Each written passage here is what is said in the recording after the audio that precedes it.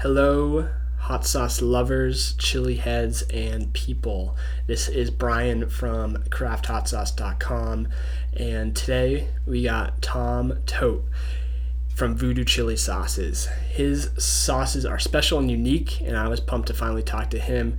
I've done quite a few experimental hot sauces over my years, from a green friendly hot sauce to a dry hopped beer sauce to crazy ferments, but Tom from Voodoo Chili Sauces is a collaboration king.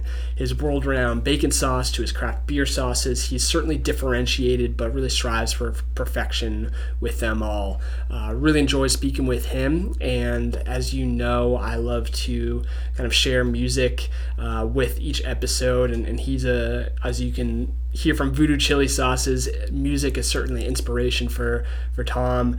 So we got some music from Chris Timbers. His song Evanescent is going to be taking us into the podcast. The whole song will be at the end. Hope you all enjoy this. Let's go.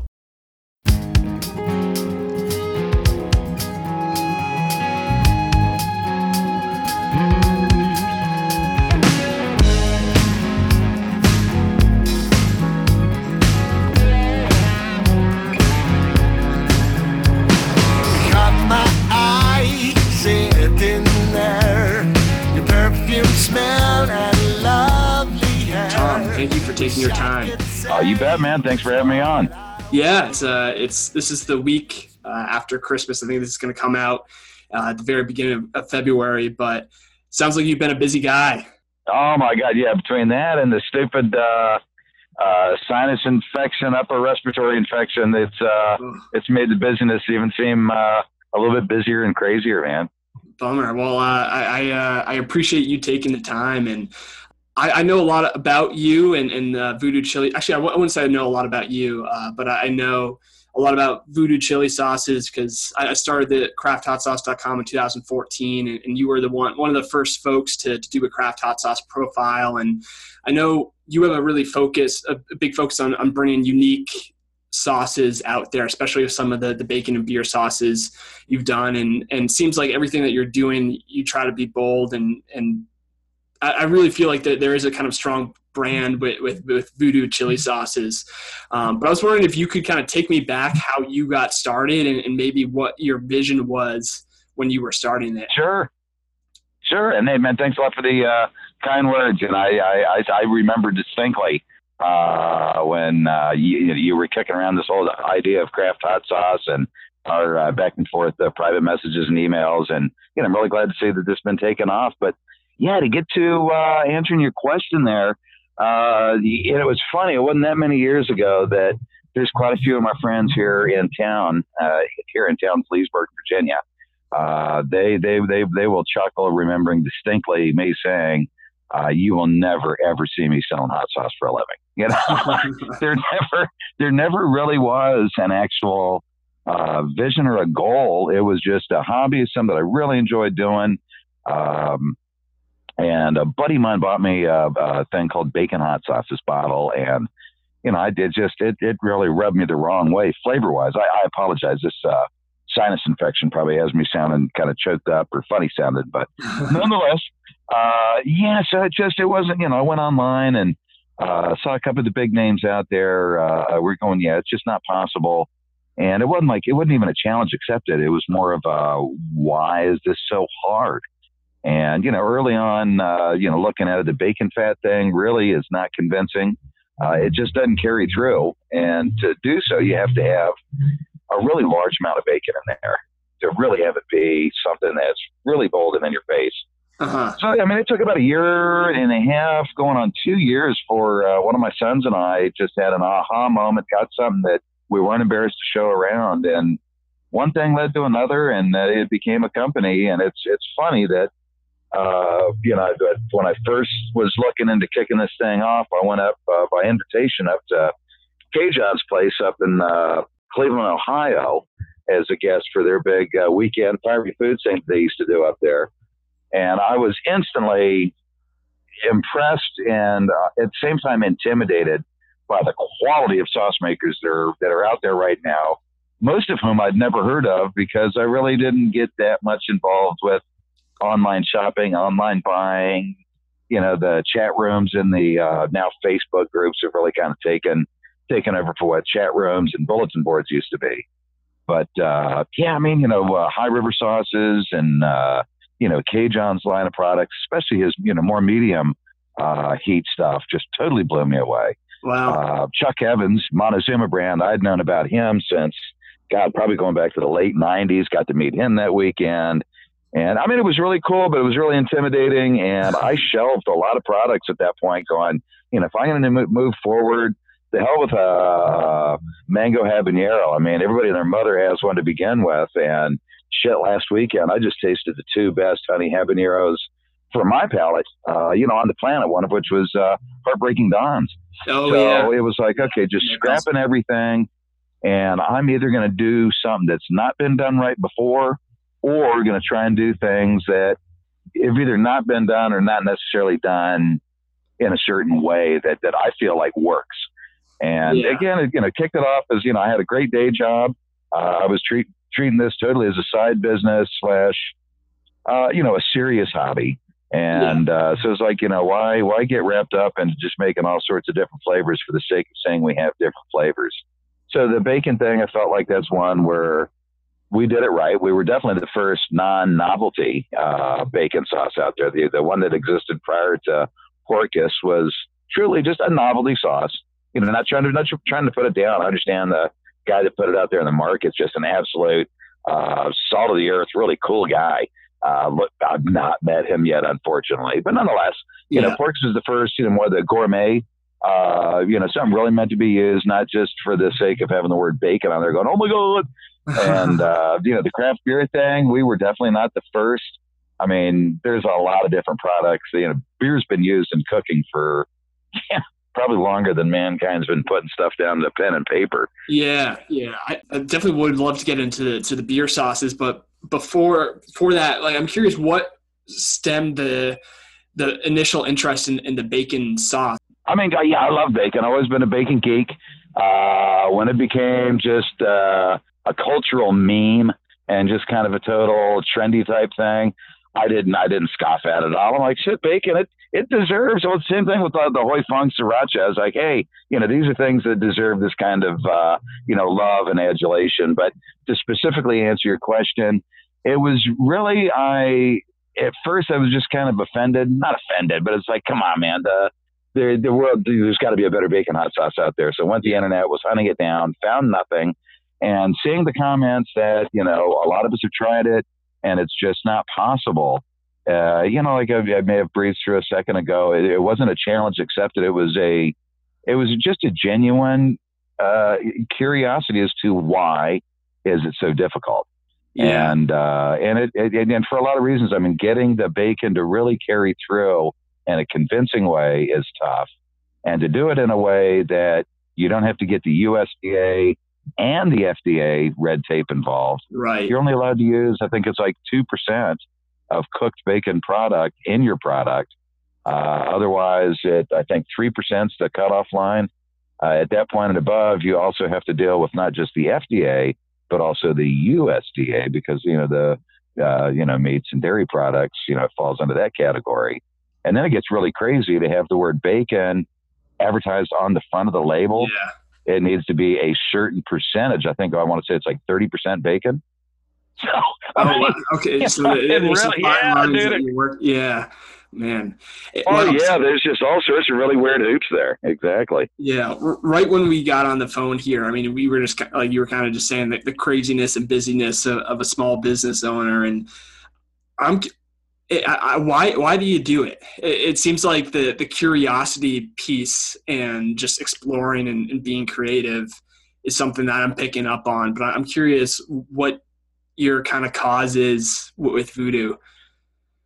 Yeah. Why did I leave a nice fat 6-digit career? Yeah. Why are we all, you're all crazy? Because I'm passionate. I'm just like that little kid that falls in love with a new hobby and just jumps down the rabbit hole and reads about it, everything that they can find, thinks about it all the time. I'm just like that with my hobbies. And this one, to put a little bit more of a serious note to it, a guy that just used to nudge me, he and I'd get together for a beer or two at a minimum once a week, usually 2, sometimes even 3 days a week. We'd get together after work. And Don Fergus was his name. And Don just kept nudging me, going, Tom, man, you've got a really cool product here, some really cool sauces. You really ought to do something with this. And he was one of the guys I was saying earlier. It's like, dude, you will never see me selling hot sauce for a living. Because you don't have to. Just take it seriously. Do something with it, man. I think you got some really cool products here. Well, he passed away shoveling snow. We had a freak or just a weird out of nowhere snowstorm on St. Patty's Day back about 5-6 years ago. 6 years ago. Sorry about that. And it triggered off a heart attack. He had really a bummer. Feel horrible for his widow. Kathleen's an absolute sweetheart and a good friend of mine. And she had asked me to be part of the eulogy there a week or so after he passed. And so while I was prepping for that, something my granddad told me when I was a really young adult, when I was really struggling with this whole, you don't really get used to people dying, but, when they first start happening in your life, you get more bummed out than you do the older you get. And my granddad was like, it's, we're all supposed to mourn, but, the coolest thing that you can do to honor somebody that you really loved and respected is to take one piece of advice they kept trying to give you and do something with it. And that's kind of a way of keeping them alive, at least in your heart.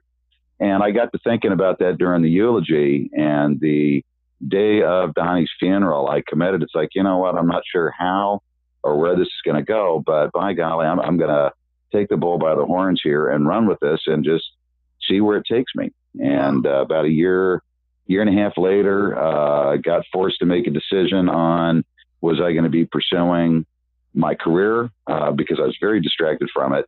The boss man, my dad, pulled me aside and it's like, hey, what are you doing here? It's like, it seems like you're doing more hours of voodoo chili related stuff every day than you are, here at the firm. And I was like, yeah, you're right.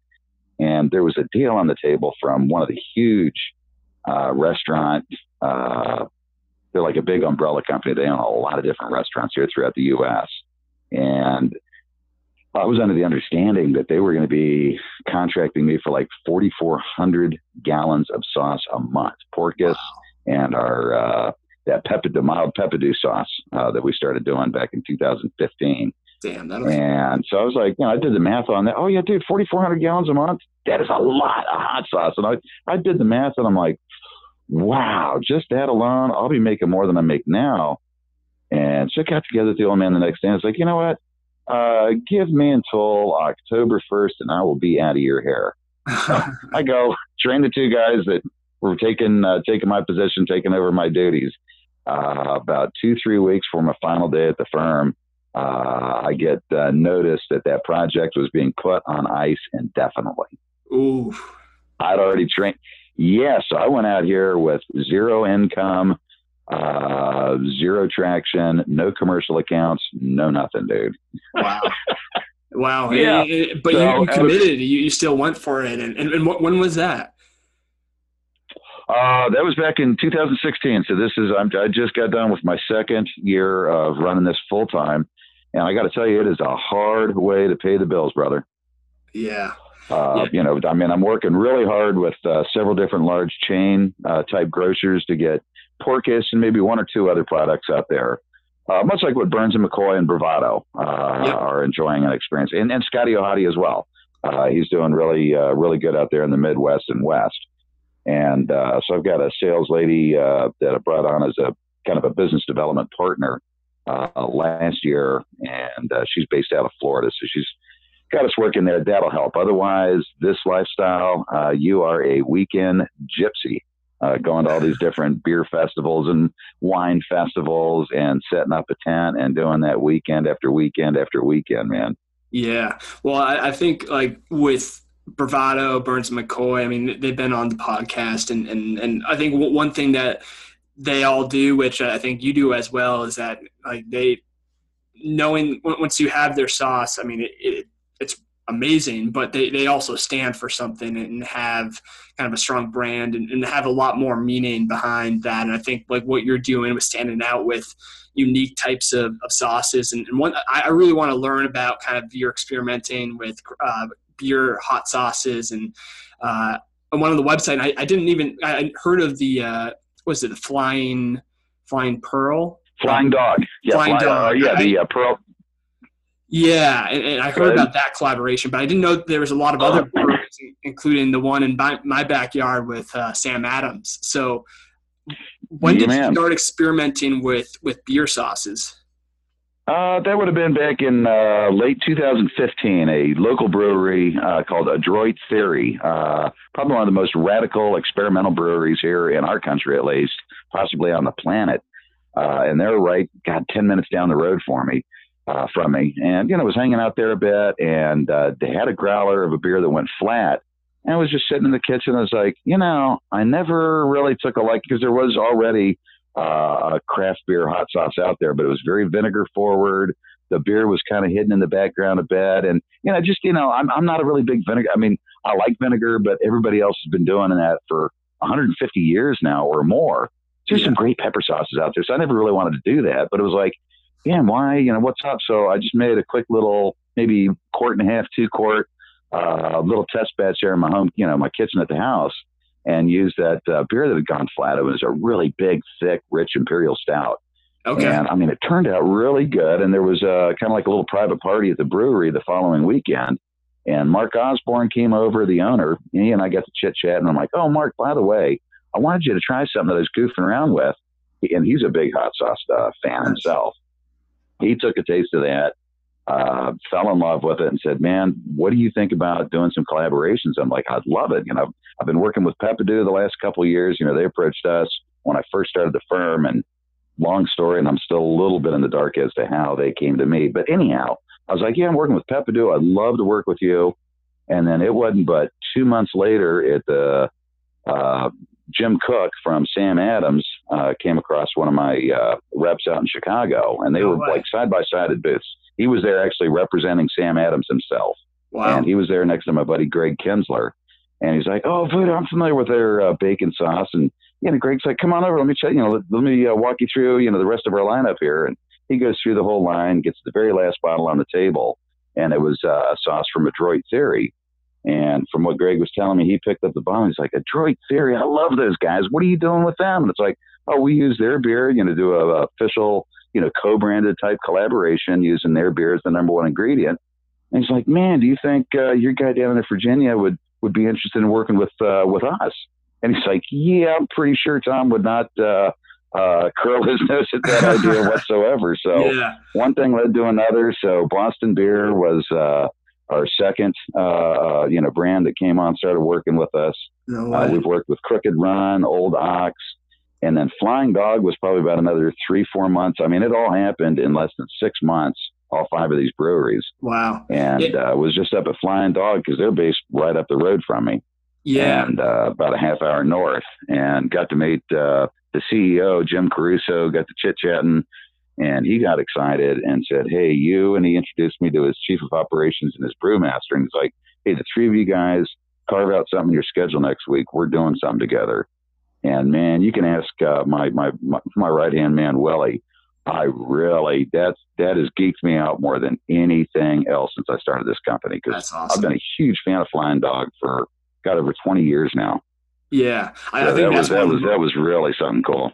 Yeah, I love kind of as a small business owner, you get to like those, especially with those collaborations. You're so tight knit and working closely with the different folks on different teams. But it's cool and definitely exciting to kind of have that tight collaboration with the beer sauces. Do those really range? Because I think you mentioned the Pearl sauce is a darker sauce, and I don't know if you use kind of a stout beer, but how do you approach using, like, thinking about the sauces and the peppers and if it's hoppy or a stout, or how do you approach that? Initially, like I mentioned with Adroit Theory, with them, it was always either stouts or porters. Which for me is an experimental cook. I'm not professionally trained, so I refuse to be referred to as a chef. But I've been very passionate and exploratory in the kitchen since I was a teenager, and I'm in my mid-50s now. So it's been 40 years of just loving cooking. And my uncle, who was a really well-known chef there in Denver back in the 70s, he really helped ignite that spark. And the biggest piece of advice he gave me was, he goes, "To hell with following recipes. Just take a general idea of a recipe and overdo everything and find out what too much of each ingredient, because then you'll know exactly how to use an ingredient. You take saffron, put a little too much in there, you've ruined the dish, but it is deeply impacted in your soul. How much or how little of an ingredient. And I did the same thing with cumin. I mean, everything I've ever come across, I've overused it more than once. And so it's given me a sense of balance. I feel like I've really gotten familiar with the flavors. But to get more back to your question, porters and stouts really worked well with, the way that my palate operates. It was a really easy, natural evolution. And then when Flying Dog came into the picture, our first collaboration with them was with an IPA, an India Pale Ale. Yeah. And I was really intimidated because that is a big, hoppy, very hop forward, bitter kind of a beer. And that one intimidated me, man. I mean, I went through probably 7 or 8 different prototypes before I even felt comfortable taking them a sample to say, hey, what do you think? And that was the Fever Dream was our first collaboration with Flying Dog. And so we've done, I think, 3 different IPA-based hot sauces with them. Pearl Necklace is our most recent collaboration that we did back in May, and that uses their Chesapeake Stout. And not that the Chesapeake Stout is actually a style per se. I mean, it is to them. But they actually use Chesapeake Bay oysters, just a small handful of them in a large kettle. The whole oyster, shell and all, goes into the wort when they're boiling up the beer. Yeah. So there's no flavor of oyster. There's nothing seafoody or salty whatsoever. But it does give the stout a very silky, smooth, glistening feel when you take a sip of it. I mean, like I said, there's no flavor of oyster in there, but it just lends itself to some on your palate. It's like that whole umami thing that natural MSG can do. It's just that whole, oh my God, what is that? That is awesome. And so that was a fun. And I think that's probably the most balanced craft beer sauce we've ever done. I mean, there's not too much bacon, not too much beer. The hops is way in the background. So it's not bitter. It's not sweet. I mean, it's just a really good, fun, savory sauce. I mean, it's right now, it's my favorite out of the entire lineup. Awesome. Yeah, I got to try that. And there was one summer, it was the best one. I was in between. So I have a day job and I was in between jobs for 2 months, and it was kind of the prime of my chili peppers that I was growing were coming in. And my friend is a brewer at Lord Hobo, brewing in the Boston area. And so I was doing a lot. I did 4 batches of IPA sauces, and I was kind of made my own wort and was dry hopping the hops. And I one of the flavors that I got is like, you just got a hint. You could barely even tell that there was any kind of beer taste, and it just a little hint of hops. And then I kind of did what you suggested, going way overboard, and that was like the IBU, like if a hot sauce had an IBU rating, it'd probably be like 90 something. It was the hot. Oh my God. That tastes horrible. But then like a couple of my friends were like, I love this. But it was so weird just because it was such a divided sauce, because I was like, I really don't like this, but other people do.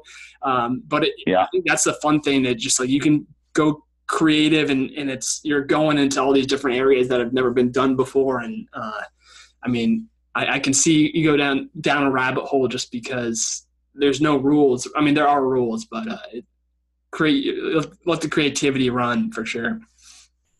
Well, and it's relatively uncharted territory. I mean, when I started off with Sam Adams and Flying Dog and Adroit, there really wasn't any competition per se. I mean, what's the name down in San Diego area? Stone Brewing. Oh, yeah. They had a local co-packer put together a couple of sauces using Arrogant Bastard and Double Bastard, which are 2 of their, flagship products that almost, every beer geek knows about.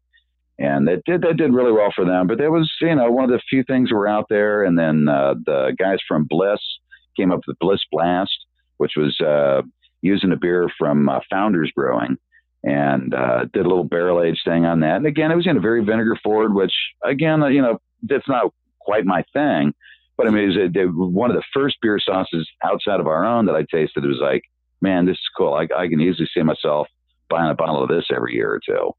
And then now it looks like it's, kind of like the bacon thing. It's really picked up. I mean, I'm by far not the only bacon guy out there.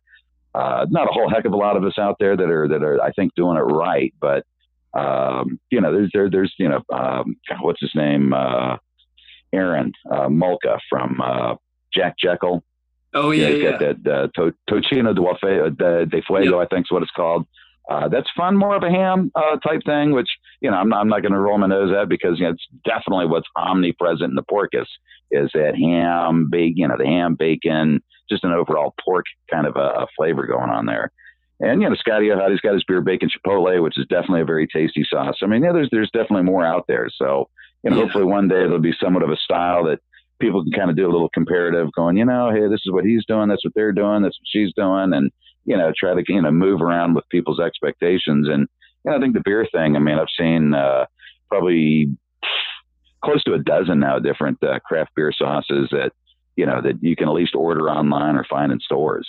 Yeah. So, I mean, it's definitely, it's a fun budding market, but like you said, it's like relatively uncharted territory. So it gives you lots of flexibility because there's not any existing expectations. Like when you do a mango habanero, people have had several different examples, maybe a dozen different examples of it, over the years, and they have an expectation of what you're going to give them.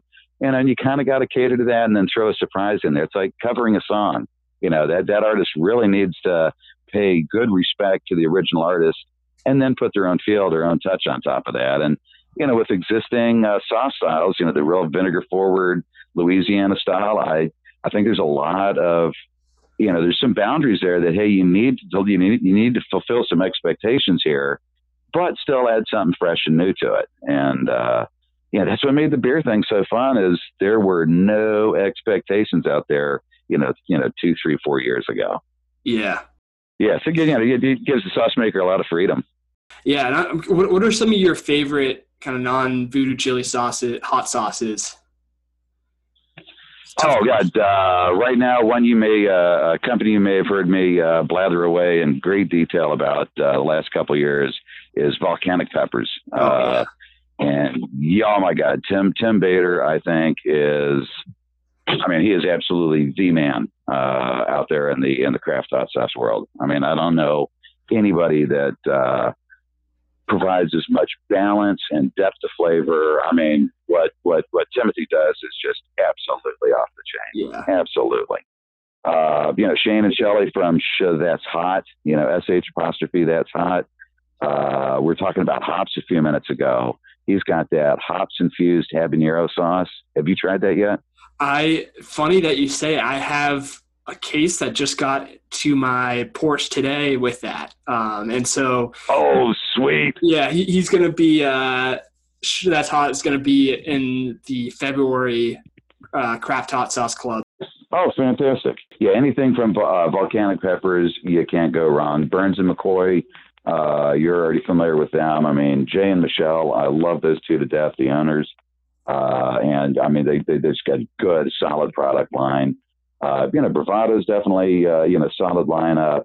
Heartbreaking Dawns, it may just be because Johnny McLaughlin's one of the first guys that kind of took me under his arm and helped me get some traction when I started Voodoo Chili.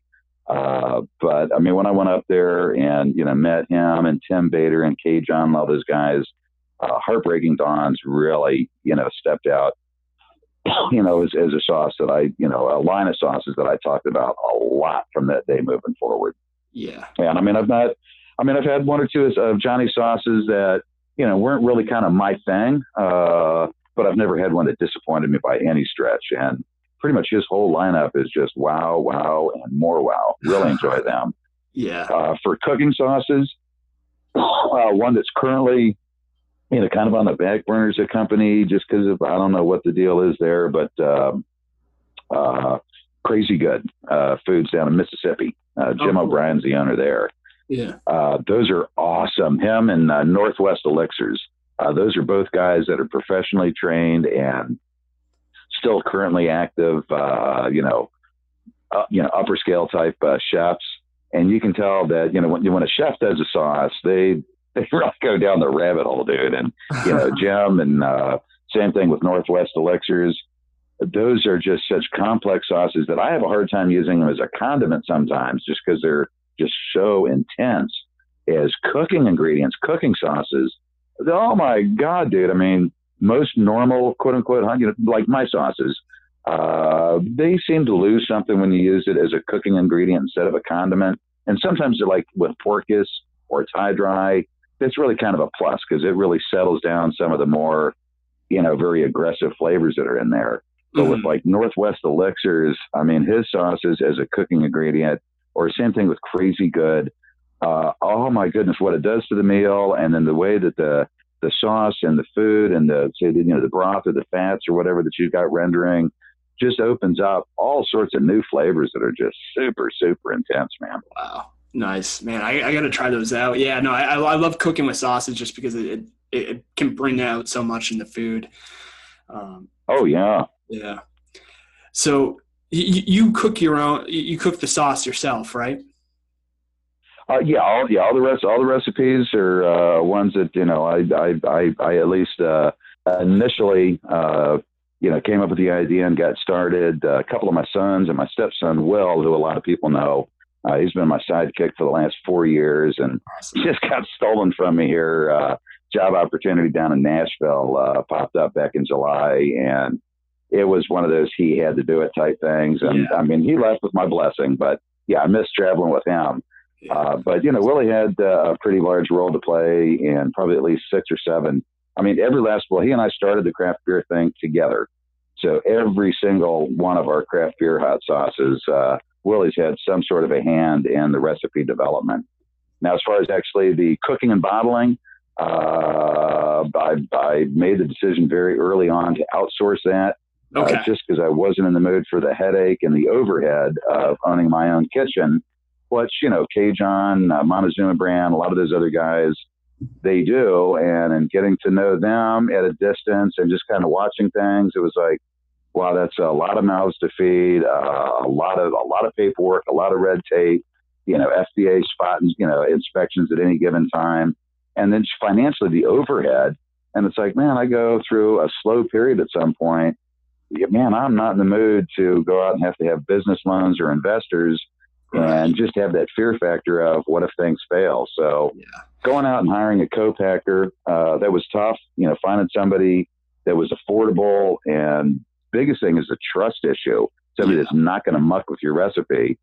And more importantly, or just as importantly, somebody that's going to be able to fully duplicate, what I created, and then be able to consistently, provide the product where it's going to look and smell and taste the same every time. Yeah. Seasonal products, it's fun to have some variations, but man, mainline stuff that people love, every batch needs to taste the same, Yeah, no, I heard kind of a story with that with somebody that was on the podcast, and that their co-packer did something differently. They got a huge batch that was very different, and they were like, what do we do?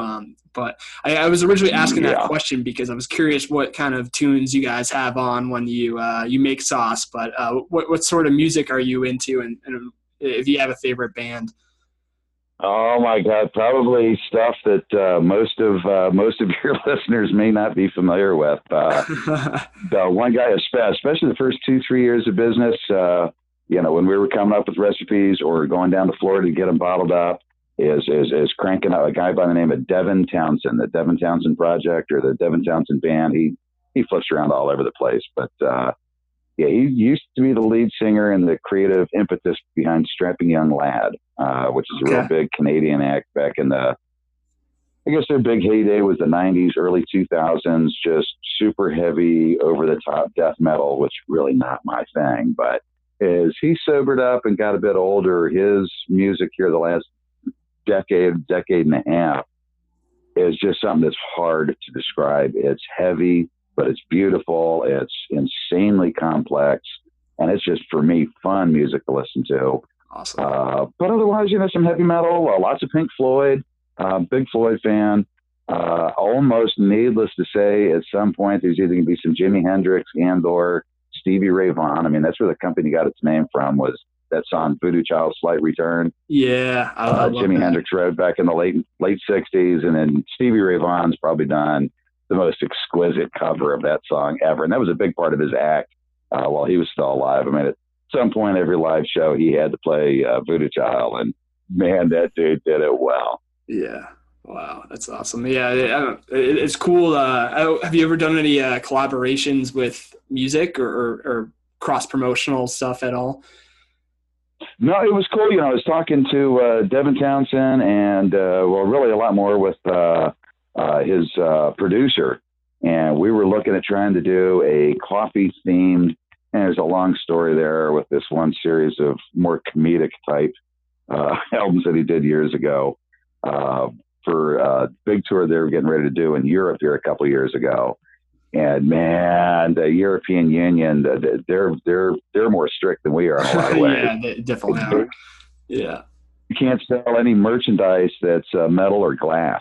Oh So like, man. dude, we need to package this in plastic. And I'm like, yeah, no, that's not going to work. I've been there, done that. I know other people do it successfully, but I'm not touching that. Yeah. So yeah, we lost that. That was our one and only so far. Uh, Now there's a couple bands here locally that we're talking about, doing some work together, just kind of help cross promote each other. Yeah. Uh, so yeah, that'll be a lot of fun.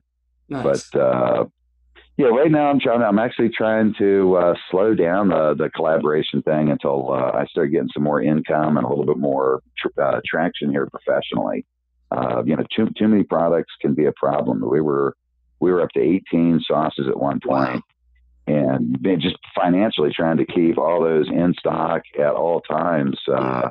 Man, I had to back down. I think I'm down to about 8 or 9 that we keep in the rotation, and everything else has been shelved into something that I call the slight return, SLEIGHT, which means if I'm in the mood to, I'll change the recipe before I bring it back out. Okay. And it's There going to you be go. slight in Nice. that it's a quasi seasonal or a brew house rarities type of a project. That way I can go out, get a smaller co-packer. There's a couple kitchens here on the East Coast. I can go there and just do 3, 4, 500 bottles, and it lasts however long it lasts. And there's no rotation. It's not that it's going to be back next December or on any given timeline. It's just Yeah. when I have the money and it's on my mind. It's like, man, I really miss fill in the blanks. Well, we did that with the Chipotle sauce that I brought out last year or earlier this year, Over the Line. That was originally a Chipotle sauce that I shelved 5 years ago, just because I don't really like Chipotle, but I had a lot of customers that did. So that was, you talked about sauces that you don't like, but you got customers that do or fans that do. Chipotle is one of those for me, and Yeah. we did the first slight return run on that one. I was like, I got to file all the paperwork. I mean, if I'm going to change the recipe, I may as well do it now. And I melded the whole bacon X, bacony type thing, and a Chipotle, kind of brought the two of those in together. Nice. And that's actually a sauce that's actually got me using Chipotle every now and again on my own dishes. Nice. So yeah, I mean, but we'll be doing that with Honey Habanero is one that we did back 2012, 2013. I plan on bringing that back here in the coming year as a slight return project. And Peppadew is another one we're planning on bringing back, but more with the full time. There's a large grocery chain here in the Northeast that we're in talks with right now, and they carry a lot of Peppadew products. So, if we can get the contract, the distribution with them, then that'll be a really good time for me to finally bring back our Peppadew hot sauce, because that's one that I've always loved. It's a Yeah. real nice, fun, sweet heat type of product. I love the slight return category. That's awesome. Yeah, thanks, dude. Yeah, Yeah. I kind of got a kick out of it too. And plus, it plays in the Voodoo Child name, Right. and the song Voodoo Child Slight Return, and exactly, and then Yeah. changing it up with the SLEIGHT. It's like, yeah, be a little sleight of hand here, because I'm probably not going to bring back what you expect from an old product that got shelved 2 years, 5 years ago, whatever. Yeah. So I got a Yeah, man. couple questions left. So I ask this to everyone. So if you're going to have a dinner party and 3 people are attending with you and they can be kind of dead or alive, curious who's attending for your dinner. And you can add what hot sauce you're going Wow. to be using too. But I don't know if that's Well, that's a deep one, dude. we can come back to uh, that too if you want to meditate on it for a second. oh no, yeah. I'm probably going to need that because Gosh, yeah. I mean, I'd never really thought about those. I mean, Okay. I've seen people, in a totally different context, not related to hot sauce, but I've definitely seen those. Like, hey, if you could actually, sit on a park bench and chit chat with somebody for 30 minutes, who would it be? And I always look at those things. I'm like, I don't know. Yeah, yeah, My heart usually goes back to late relatives. One sort, especially my granddad on my dad's side. He and I were really close when I was growing up. And yeah, he passed away here probably about 11 years ago now. So of course I'd always love to sit down with him because he also played a big role in my love of cooking. awesome. But let's see who else. And Jimi Hendrix, man, I always, man, it was such a bummer growing up with somebody that I fell in love with their persona and their music. Several years. I mean, I think I got my first Jimi Hendrix album, which was Electric Ladyland. I think I bought that in 1976. So he'd already been passed away by about 7, 8 years by the time, well, same thing with like Bruce Lee. Although, well, no, I was already aware of Bruce Lee when he passed away. But yeah, Jimi Hendrix is one that was just like totally off my radar because I was so young. But Jimmy's somebody I always wish I could meet, on the musician front, because just watching his interviews and everything, he just seemed like, such a genuine soul, and just a really cool guy that everybody seemed to be having a good time with when they were around him. Yeah. I don't know what kind of food he likes. Being from someone with an affinity for the Deep South, although he grew up up in the Pacific Northwest, if I recall. Reading stuff about him years ago. Well, of course, anybody I meet, I always want to turn them on to Porkus just to see what they think, because it's usually the one sauce that really raises people's eyebrows going, whoa! Especially 2-3 years ago. Nobody's had anything like that at that time. So it was one that just really gets big facial expressions off of it.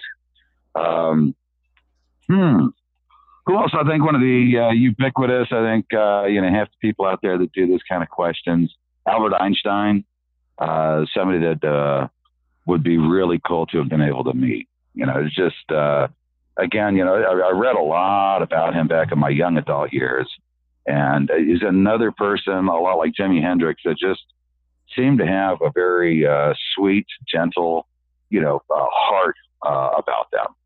And that's actually an attraction for me as a human being, because almost needless to say, my outward persona is a very boisterous, noisy, biker, rough around the edges, noisy kind of a guy. Although deep down inside, I'm a very quiet, introspective person as far as what goes on inside of my head. Yeah. So other people that actually live out who they are inside and outside have always appealed to me. And, Jimi Hendrix and Einstein are two that never got to meet. And of course, there's no real like radio or TV interviews of Albert. Right, so you all got to kind of guess at that one. Yeah. Yeah. And then, third, I don't know. Well, hey, you asked that one to everybody? You nailed it for me putting you kind of a heavy question on the spot. So, that's cool. That's cool. Yeah. And then another question I like to ask everyone, just because being a small business owner is hard. And I've actually, through kind of interviewing people, have avoided some things that I've heard not to do. So I don't know if there's any kind of infamous fail story along the way that kind of comes to mind that you'd be willing to share. Yeah. Overconfidence. That's a real kicker, because I think when we all get started, our initial audience is either family members or, relatively close friends that, we've got around us that may or may not have a very broad experience. So pretty much anything we do falls into the quote unquote awesome, category. And I know I was definitely a victim of that. It's like, man, I've got something cool. I got something unique here, and this is going to be a home run. And, I had one of the big names. I mean, one of the first guys that launched this whole gourmet American hot sauce thing back in the 80s, pulled me aside a few years back. And he's like, Tom, you've got something that belongs on every grocery store in America. And I'm like, what? He just said that to me? And I mean, my eyes got all big and dreamy and starry eyed. And, I thought for sure that we were going to be doing $500,000 to $1 million in sales in a couple of years. And nothing could be further from the truth. And I watch a lot of the guys that I've gotten to call friends over the years. And yeah, it's a very long, hard road. It's a patience game more than anything else. I mean, sometimes you got to be in the right place at the right time, which for Burns and McCoy, that definitely is something. I mean, the first Albuquerque show that they did 3-4 years ago, stumbled into somebody, the tiny little distributor up in Colorado, fell in love with a couple of their products, and one thing led to another, and now they're in Safeway, all sorts of really big chains, or stores that are owned by Safeway. I mean, then things just exploded for them. But for the average Joe, which, I put myself in that category, it's a long patience game. I mean, I've been courting a couple names that I shouldn't bring up now until we actually have a contract in writing. But I got 2 of them now. I've been courting for well over a year, and I don't see any light at the end of the tunnel yet. Now, they've not said go away. They've said not at this time. But, I mean, it's definitely a big patience game. And another piece of advice is to be prepared, have money. That's a huge mistake I made, was betting on the come that I was going to get this big contract with that, large corporation. And, I didn't have any working assets there. And man, you're going to run into tough times, and running a business part-time, it's hard to actually grow anything of any size when you've got a family, with or without a family. I mean, if you've got any kind of a full-time job, I mean, heck, 8, 9, 10 hours a day, that's going to steal a lot of your time and a lot of your energy. So yeah. If you're going to start something full-time, then it needs to be well-funded, because, man, running on a shoestring budget, I can tell you firsthand, is no fun whatsoever. Yeah. Yeah. Well, yeah, man. Yeah, it is tough, but I mean, I'm sure this, and I think I like the little wins and the little things that keep you going, and sometimes the big things, like and hoping, knocking on wood with those contracts, and it's a little one with the Craft Hot Sauce Club, but I want to share kind of your sauces out with kind of the story today, and so I think a lot of people, I'm looking forward to trying your sauces, and I know others will as well. But I'm curious if you're going to have any parting requests, asks, or anything else you'd like to kind of share with the Craft Hot Sauce community as we wrap up. Well, the biggest thing that I want to say, and I don't feel like I take the opportunity to say it often enough, is thank you to anyone listening that's been a fan, a supporter of ours. I mean, thanks a million. It's without people buying the sauces and sharing them with other people, there is no Voodoo Chili. There is no business without a repeat customer base, and the people that have been supporting us have made this an exceptionally fun ride. As far as the previous thing, the advice, the one thing I forgot about that I do ask a lot of people to do is to do market research, find out what's out there, find out what's being done really, really well, and leave that segment alone. The one thing my buyers overseas have commented, 2 of them have commented on, is that here in the U.S. we have too much of the same thing. And I think the best way to really build a brand is to just not only do something right, but do something that doesn't have a lot of other people that are doing something equally as awesome. Yeah. Yeah. So, I mean, that's why the bacon, the craft beer thing worked out to be good niches. A couple of the other sauces that we do that are just really kind of weirdos, non sequiturs, that apple butter and orange marmalade. It's really fun because it's, again, there's no expectations. There's not much of anything out there. So, I mean, it gives you a lot of freedom. And when you're at like these hot sauce festivals where you've got a dozen, 2 dozen, 5 dozen or more other hot sauce makers, it's really cool to throw something that somebody didn't try, elsewhere that day. It's just like whoa, dude, that's really cool. It's like, you can see they write it down and they come back at the end of the day and buy it. And that's a great feeling, man. Yeah. But no, the biggest parting word is just thank you to everybody out there that's been supporting us and encouraging us and, being patient. Cause I know my online personality is a little bit boisterous and easily misunderstood. And, the people that are out there behind the scenes going, nah, Tom's not that bad of a guy, all those, more than just buying sauce and sharing them with people. actually kind of like having your back and talking you up as a business owner. Man, that's the biggest thing you can ask for is that word of mouth advertising. Yeah, absolutely. And I mean, you mentioned you name dropped so many people. I think that's kind of the awesome thing about this industry is that people, I mean, we're competitive, but we're welcoming and competition drives great sauces. And it's a cool, interesting, eclectic group. And that continues to be growing at a kind of a rapid pace. I mean, it's say goodbye to the days of ketchup. I mean, and other things. I mean, just with kind of different no doubt. populations and everyone's. It's a growing industry and market for sure. Oh, it is. And it's something that I've been watching now for since the mid to late '80s when Montezuma brand first hit the market. And we had he's also from Cleveland, Ohio, or Cincinnati? No, Cleveland. We had some Montezuma brand sauces out here in the East Coast back in the 1988 range, somewhere in there. And I remember seeing this fall in love. It's like, oh my, because back then all I had was Frank's, Cholula, Tabasco, of course, was like the ubiquitous everywhere sauce when I was a kid. And the 80s, it's like we've had several different waves of, sauces getting kind of popular, but America wasn't ready.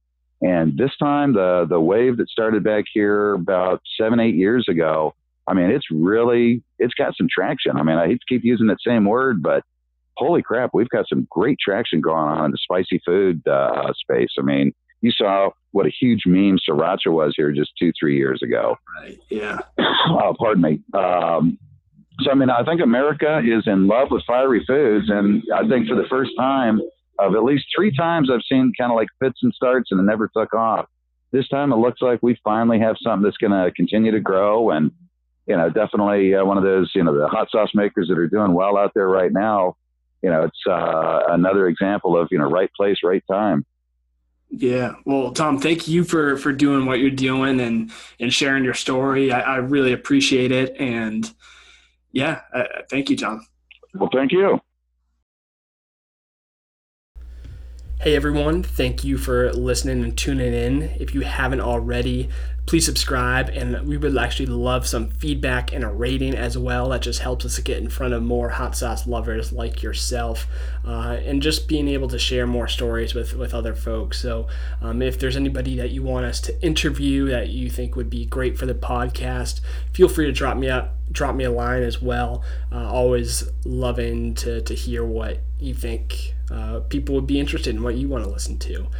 So we're going to have Chris Timbers take us out for the rest of the episode with his song Evanescent.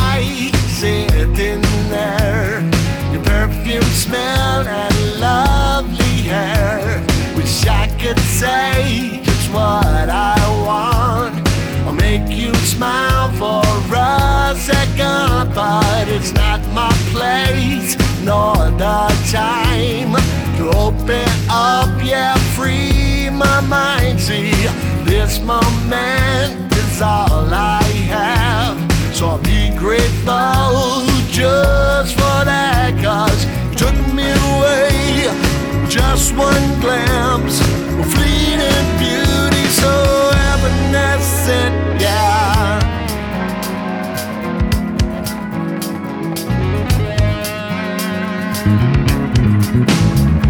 I noticed you first from afar, your soft lips and eyes like stars made my way